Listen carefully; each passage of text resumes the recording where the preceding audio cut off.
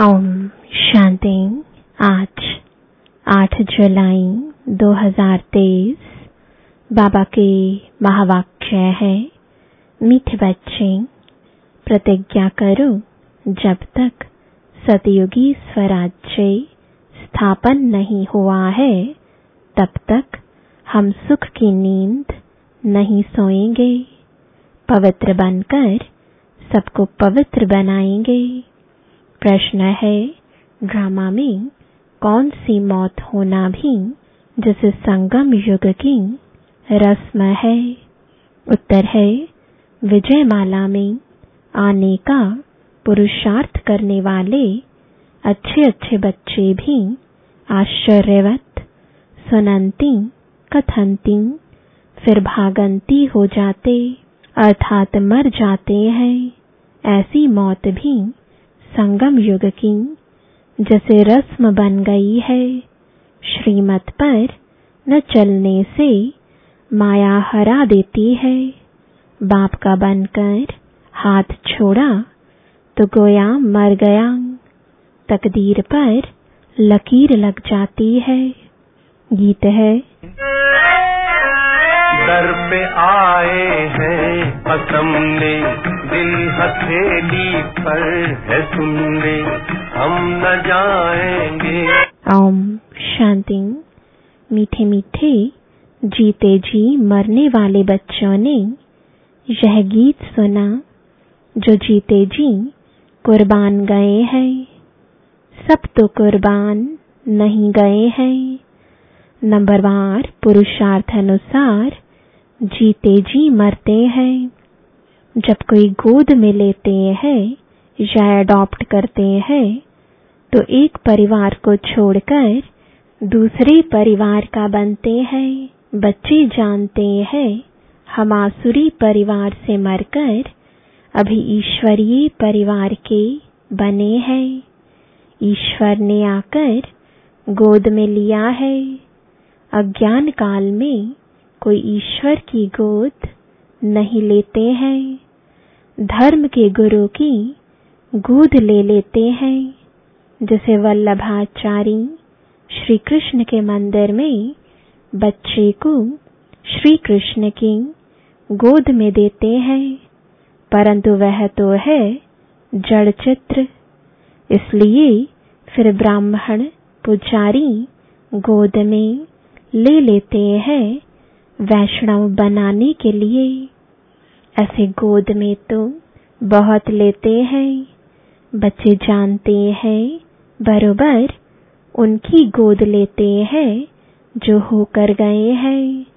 कोई क्राइस्ट की गोद लेते, कोई इब्राहिम की गोद लेते।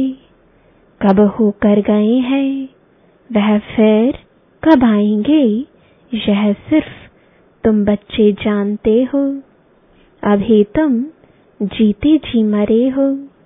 तुमको एक बाप की याद में रहना है।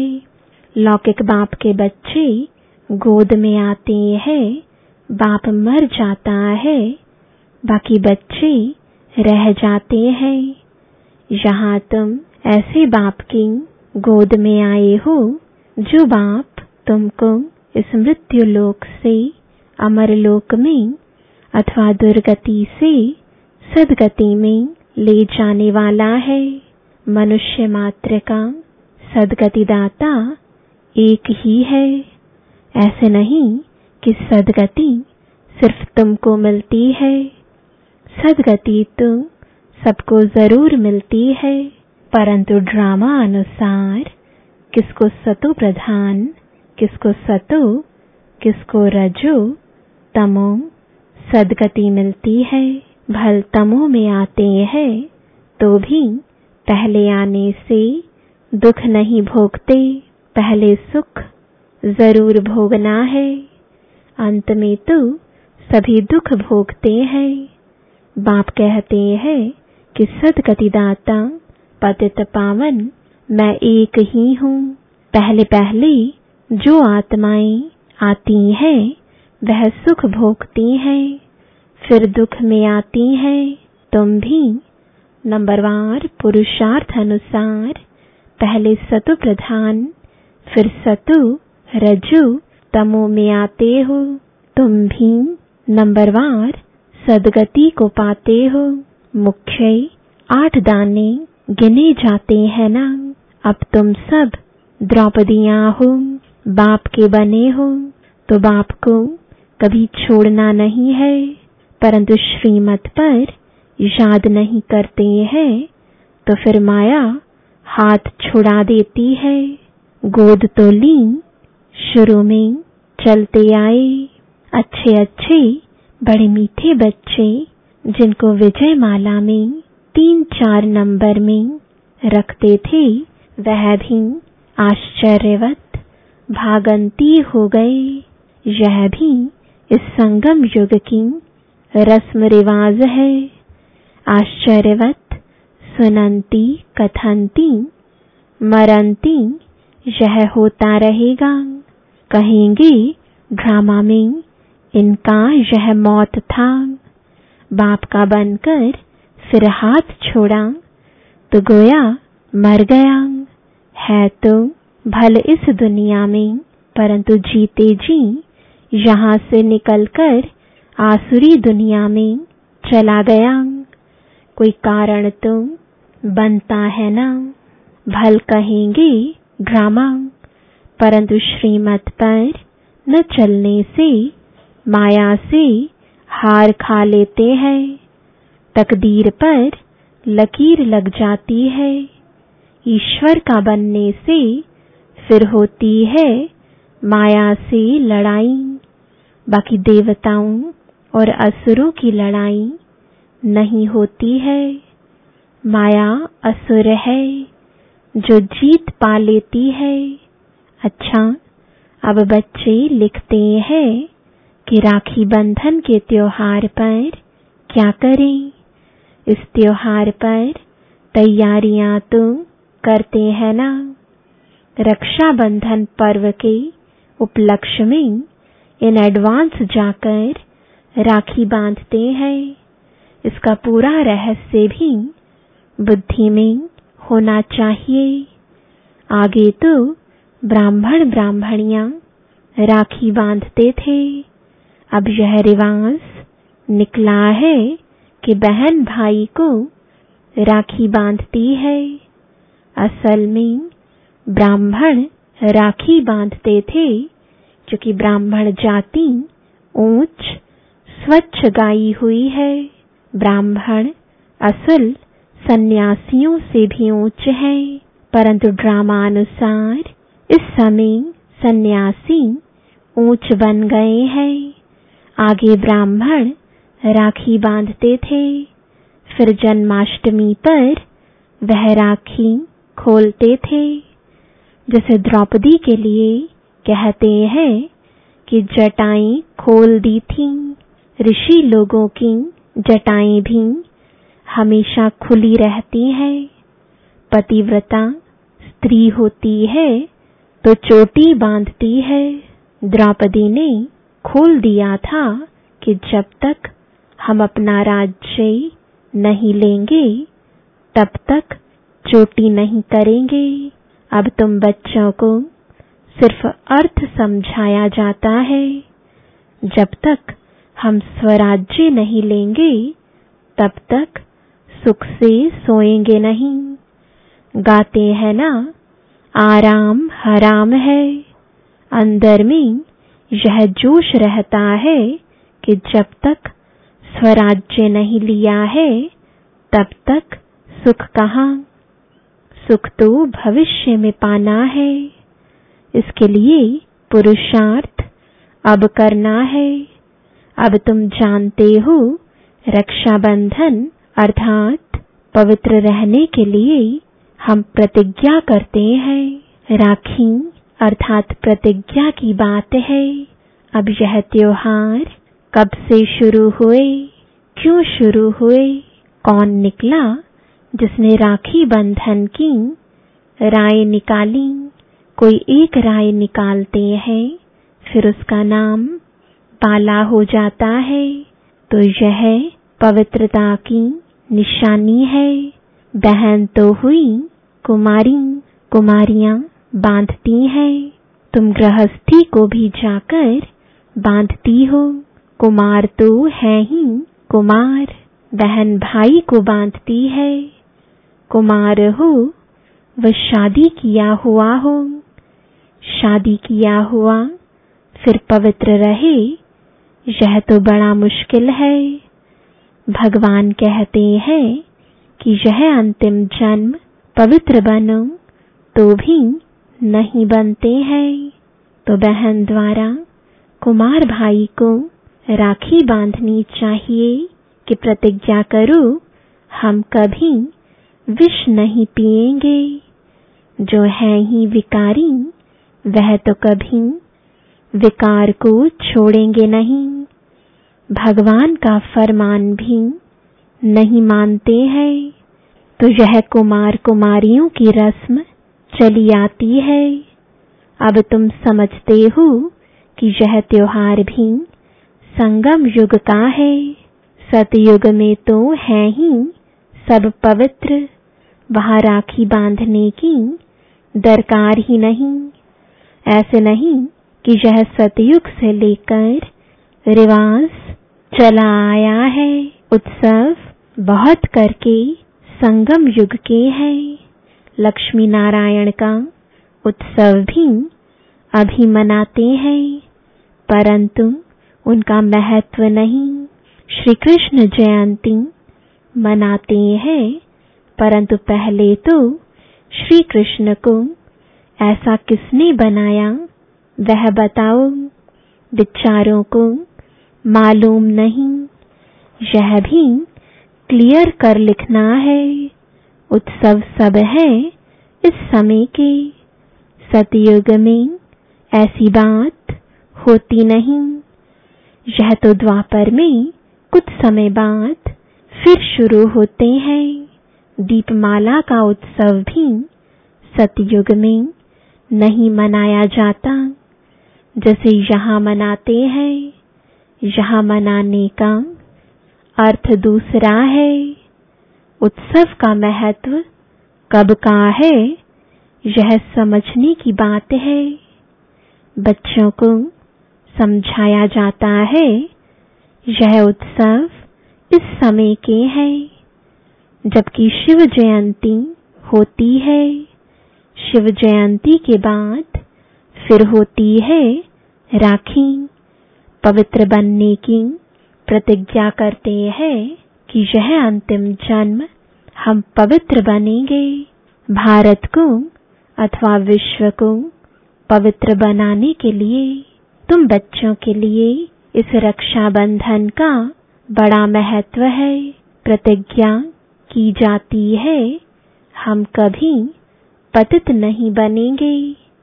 अब तुम पावन बनते हो तो सिर्फ तुम पावन कुमारियों को ही हक है राखी बांधने का।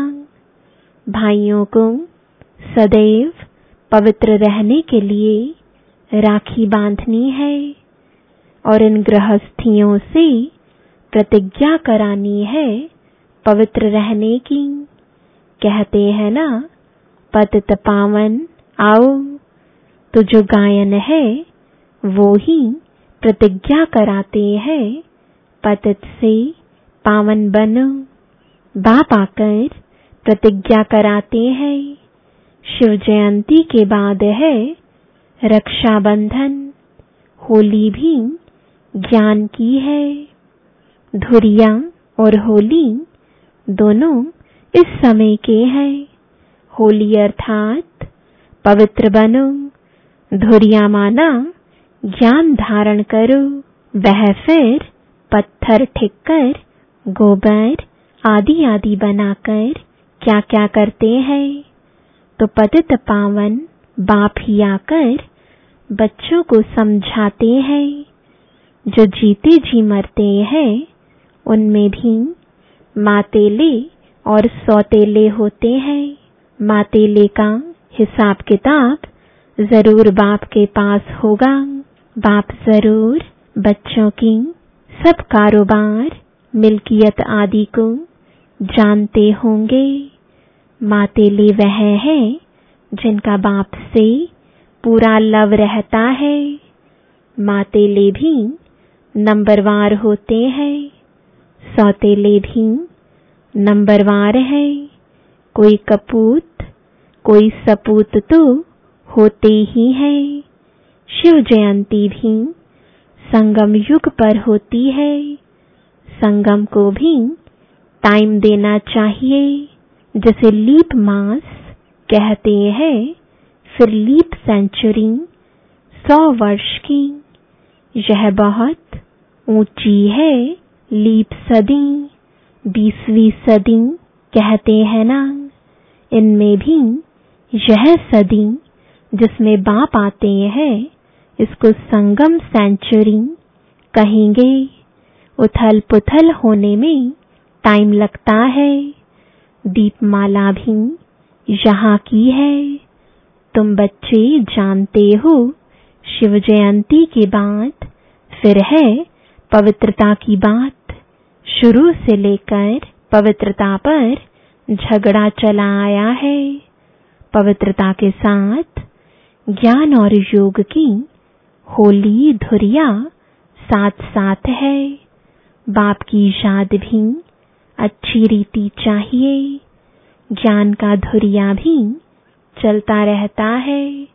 ज्ञान बरसात तुम पर होती ही रहेगी। पवित्रता पर ही झगड़ा चलता है। सब कहते हैं कि यह कौन आया है जो कहते हैं घर गृहस्थ में रहते पवित्र रहकर दिखाओ। सन्यासी तो खुद घर बार छोड़ जाते हैं। गोपी चंद राजा की भी कहानी है। उनसे पूछा गया, तुमने राज्य भाग्य क्यों छोड़ा? बोला, प्रभु मिलन के लिए छोड़ा है। इस पर गीत भी अच्छे अच्छे गाते हैं। यहाँ तुम गृहस्थ व्यवहार में रहकर पवित्र रहना है।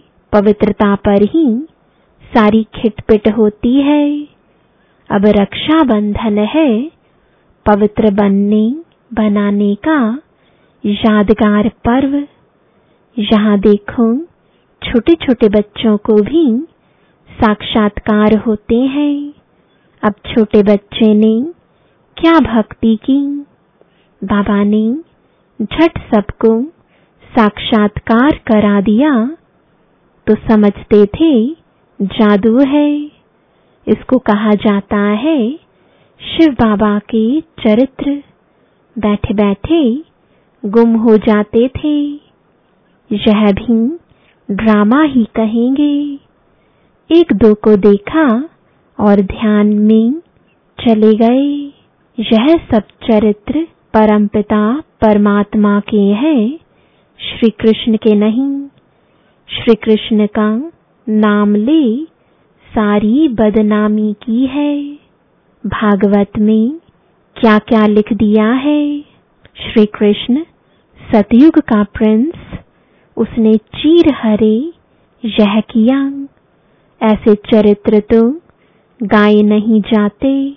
दुनिया वाले समझते हैं बरोबर श्री कृष्ण ने यह सब किया होगा। फिर कहते हैं कि श्री कृष्ण के शरीर में आत्मा आई होगी जिसने ज्ञान सुनाया होगा। परंतु ऐसे तो नहीं हो सकता। वह तो प्रिंस नामी ग्रामी था। फिर रथ दिखाते हैं।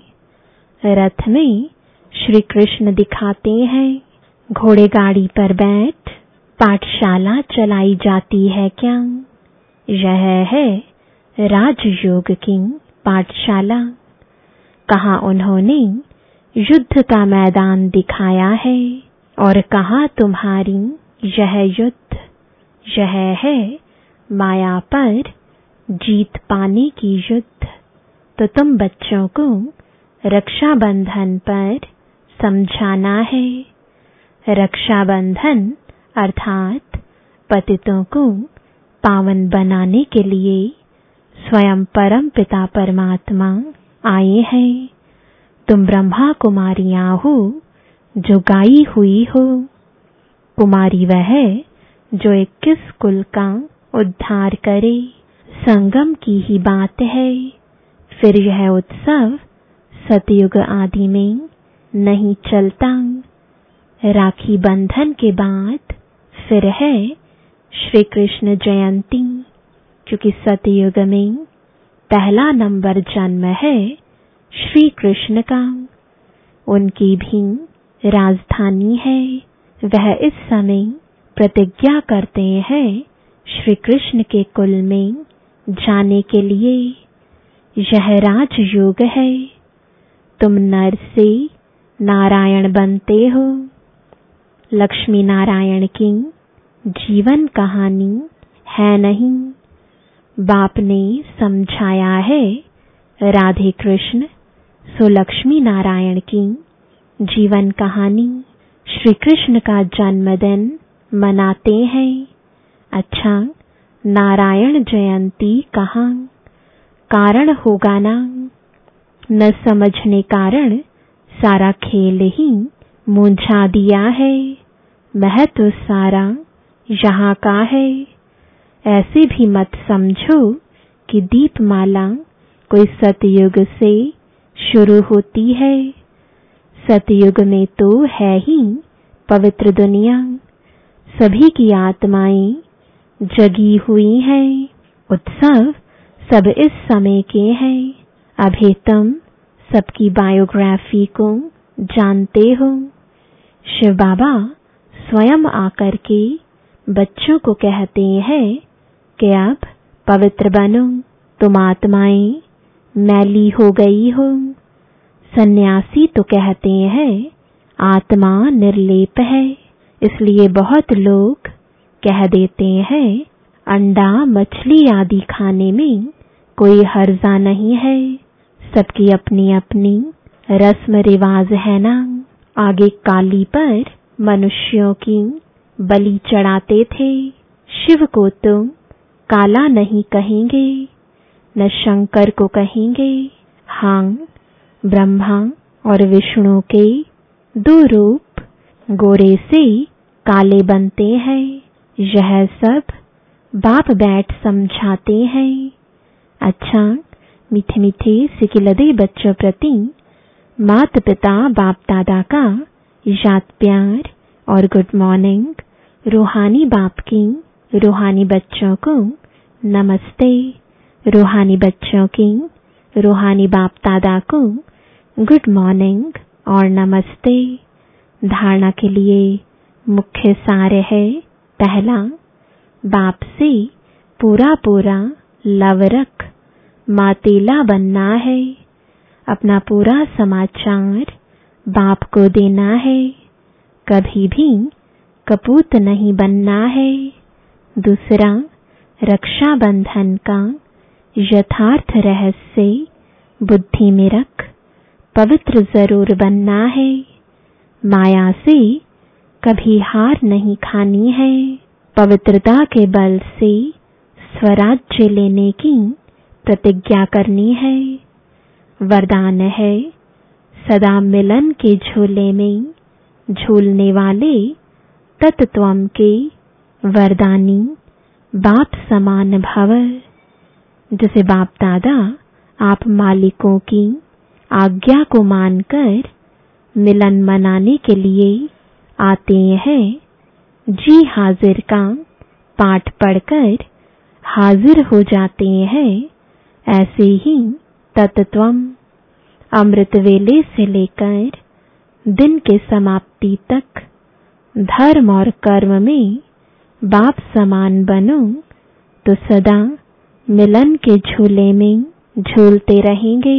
इस मिलन के झूले में रहने से प्रकृति और माया दोनों ही आपके झूले को झुलाने वाले दासी बन जाएंगे। सर्व खजाने आपके इस श्रेष्ठ झूले का श्रृंगार बन जाएंगे। स्लोगन है, सदा ब्रह्मा बाप की भुजाओं में समाये रहो तो सेफ्टी का अनुभव करेंगे। ओम शांति।